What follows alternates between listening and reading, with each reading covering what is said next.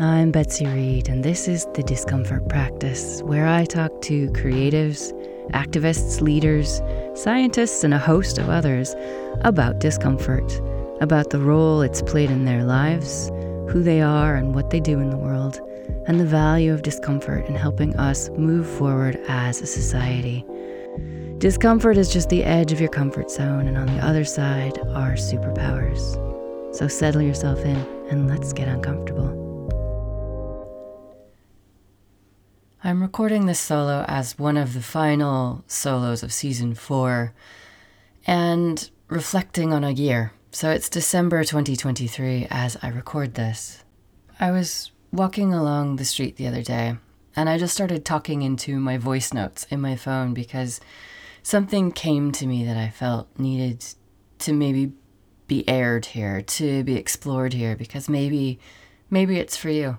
Maybe it's for someone listening to this, or maybe it's just for me, but I've come to the conclusion that whatever needs to flow through me, whatever needs to flow through anybody really, has some juice in it for someone else. And so I'm going to revisit my thoughts from the other day because I think they're useful, especially if you're listening to this sort of toward the end of the year or at the beginning of something. May this land when it needs to land for you. But just think about the things that you thought were harmful in your life, growing up or lately, and ask how they've made you who you are.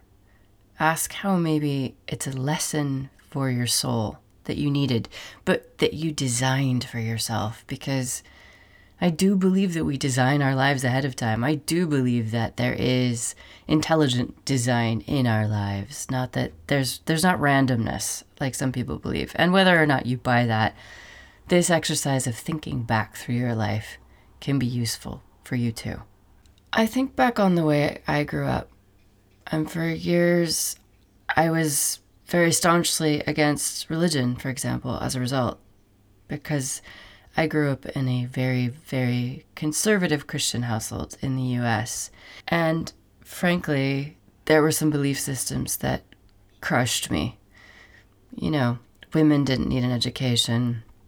I was the bad child who deserved punishment every day because I was strong-willed, because I knew what I wanted and I said it, and that was not acceptable from a child who was meant to be molded to the will of my parents because they represented God in my life.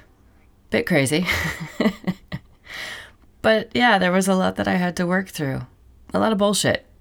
But now I get that the bullshit was actually what led me to the healing.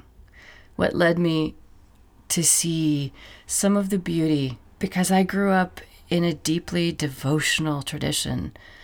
I watched both of my parents every day get up early to read their Bibles and pray. And so the moment I learned to read at the age of 4, I started my own daily devotional practice. I read my Bible and I prayed. And then every night as a family, we read the Bible and prayed together. At every meal, we gave thanks and prayed. And then when I was about 14 years old, I decided to start fasting every Sunday to focus and deepen my spiritual practice. It's not your typical 14-year-old thing to do, right? So just thinking back and thinking about who I've become, somebody who is deeply spiritual, deeply values-driven, and wants to have and has had an impact on the world. I now get it. I look back and I see this thing that I've done years of trauma work on, yeah, and there was definitely hardship and trauma in the way that framework was interpreted by humans who are flawed. But actually, I've had a spiritual practice, a deep spiritual practice, for 40 years. And it's interesting because some of my best friends, my running buddies in this spiritual path I'm on, didn't grow up like that. And so we've kind of shared an understanding of my background that it was rough. But now I see I chose this path, and I have had that deep personal development practice for 40 years, which is pretty incredible. when I realized that something I have thought of as harmful for a lot of my life, the way I grew up, the religious structure I grew up in, was actually perfect for me. It gave me this structure and discipline and understanding of spiritual practice and spiritual discipline and spirituality that means I've been practicing manifestation for 40 years. I've been practicing spiritual discipline, and that's, of course, what I needed to refine my own ability to give that to other people, to guide that, to teach that. And just seeing it that way is just such a wow, what a gift, such a different lens, such a different way of seeing something. And so I just wanted to put that out there to you, because if you think back on your life, what have some of the rough things actually given you? How can you see the beauty in that, in your own life, in your own background? What has actually been foundational to who you are now, to what you've become? Where are the gifts? Where's the beauty? Even in, and particularly in, the moments you don't love from your background, from your life till now. And even if you feel like a lot of areas we've grown up with have maybe been painful, traumatic, and that's legitimate. Those are legitimate things to work through. I'm not poo-pooing that. If you know what I'm talking about, you know. You know, if you did have abuse in your childhood or any point in your life, or you've had heartbreak or chronic illness or any of these things that are really genuinely hard things to experience in this human body we've all chosen to be in this time around, acknowledge that they were painful. Those moments were hard. But then also look for the treasure. Where are the treasures? What are the reasons you designed that for yourself? Why were you in those situations? And if you don't believe that you designed your life, that's fine. But how has that led to an insight or maybe a wound that is waiting for you to love it, to nurture it, to heal it? And from that shadow work, that dark moment, that hard stuff, that healing, what's that going to make you? What's that going to give you that is actually a gift for yourself or for the world? The answer might not be immediate. It might not make sense to you. It might even piss you off. But just sit with the question until the answer starts to emerge. What is there in that part of my life, that painful thing, that hard thing, that has actually formed part of, or a big part of, the architecture that is the life I now like, that is part of me that I like, that is very intrinsic to what I feel I'm meant to do in the world, or the life I want to live, my highest version of myself, the thing I want to achieve. Just keep asking that question, because now I see that my strict religious upbringing, my strict religious practice was actually what I wanted, was actually what I needed, it was like growing up in a religious order. You know, we celebrate Tibetan monks who go off as young children and become holy people. We don't talk about, how they are, beaten, disciplined, how that order is hard and strict. We don't think about how they become devoted, and in some cases it's probably a little bit brutal. But because my background is a bit more familiar, it can be seen as, hard, abusive, traumatic, not acceptable, because it's, this form of religion that is very present in our lives. We see it, shaping policy in places like the US. If you're listening to this, you're probably not still in a strict fundamentalist tradition of some sort. You might be, nothing wrong with that. But we see things differently. And what I've started to realize is my soul chose to be born into a family, knowing that it was part of a very strict religious order. But that's what I wanted. That's what I needed. That trained me to become what I am, a spiritual practitioner, a guide. And yeah, some of the strictness, the discipline was over the top, but it gave me an understanding of spiritual practice. It gave me a spiritual practice. It taught me to always seek to develop, not because I had to, although I did kind of have to be safe in that order. But I didn't do it as the kind of game that some people I grew up with play in order to just navigate, to be accepted. I was very devoted. I was very sincere. And it did keep me safe because it made me acceptable and even celebrated.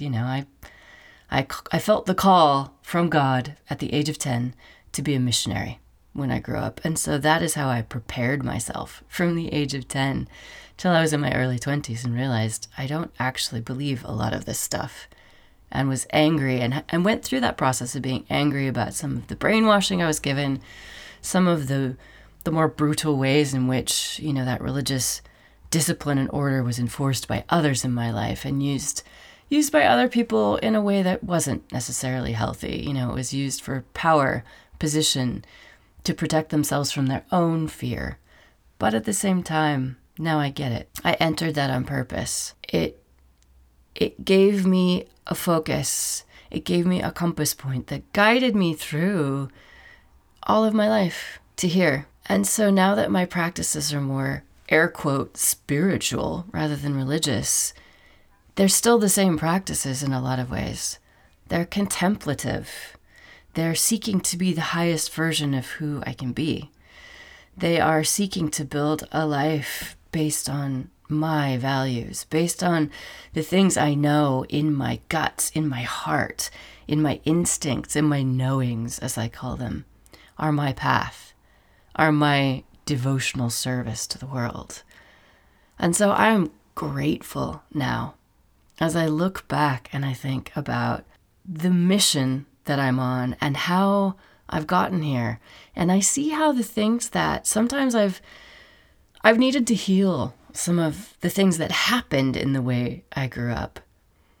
But now I'm grateful for the discipline, the theme of practice, the spiritual focus that has been ever present in my life because of that upbringing. And actually, I'm grateful to myself for choosing the situation I've created for my life, even as a small child, even though it was hard, even though I did experience a lot of physical, brutality. And, it's called spanking in the tradition I grew up in, but it was very ritualized, and it was until I cried every day and asked forgiveness, and it was hard and it was physically painful. But at the same time, forgetting about just that little thing that I could focus on that was traumatic.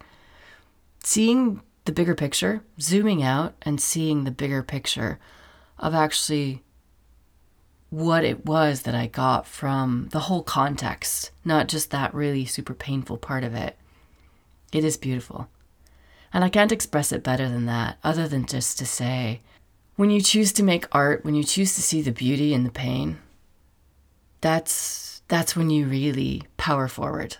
So it's only been in healing the parts of that background and healing those hard things that have happened to me, in healing the parts of myself that were, maybe damaged by it, that I've been able to appreciate the beauty.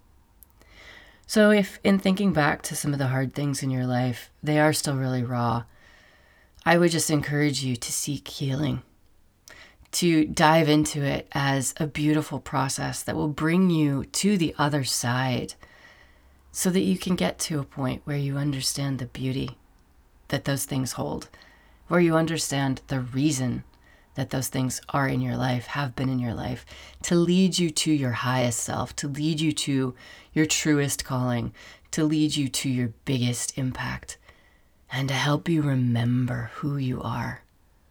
That's something that's been coming up so much for me in the past couple of years as I've done various practices with different guides, different teachers, different friends who are deeply powerful people who lead things like Kundalini activations, through meditations I do, and through leading myself and remembering who I am, remembering the powerful soul I was born to be. So I encourage you to put on that lens of remembering who you are as you look back on any of the things that have been hard in your life, any of the themes that come to mind when you ask that question of yourself. How is this part of what I needed to be or what I want to be? How are the hard moments actually the necessary parts of shaping me, of going through the fire of refinement, of teaching me something that I needed. And I'm just going to leave it at that. Please do let me know what this brings up for you, what responses it prompts, what questions it prompts. I hope this finds you when it needs to find you. I hope you hear from this what you need to get from it. And I hope that you're able to see the beauty in your life from the hard parts. See how it's led you to points in your life and traits and places that you really actually wanted to get to, that you needed to get to. That pain, anything that's been hard in your life, is part of the art, some of the paints with which you are going to make art out of your life. Thanks for getting uncomfortable with me. If you enjoyed this episode, follow and like the Discomfort Practice wherever you listen to podcasts. Leave me a 5-star and written review, and share this with other people. Help me to reach new audiences with this idea that consciously practicing discomfort helps us to individually and collectively discover our superpowers and create a society and a planet where everyone can thrive. Thank you so much to my guests all season. Go back and listen to a few more episodes to hear more of them. They are wonderful humans doing amazing things in the world. Thanks to my team who helped me produce this podcast, and for those who inspire me through their writing, their conversation, and their support. So that's all from me for now. Follow me on Instagram at @TheBetsyReed if you want to get to know me a bit better, some of my thoughts. And in the meantime, stay uncomfortable.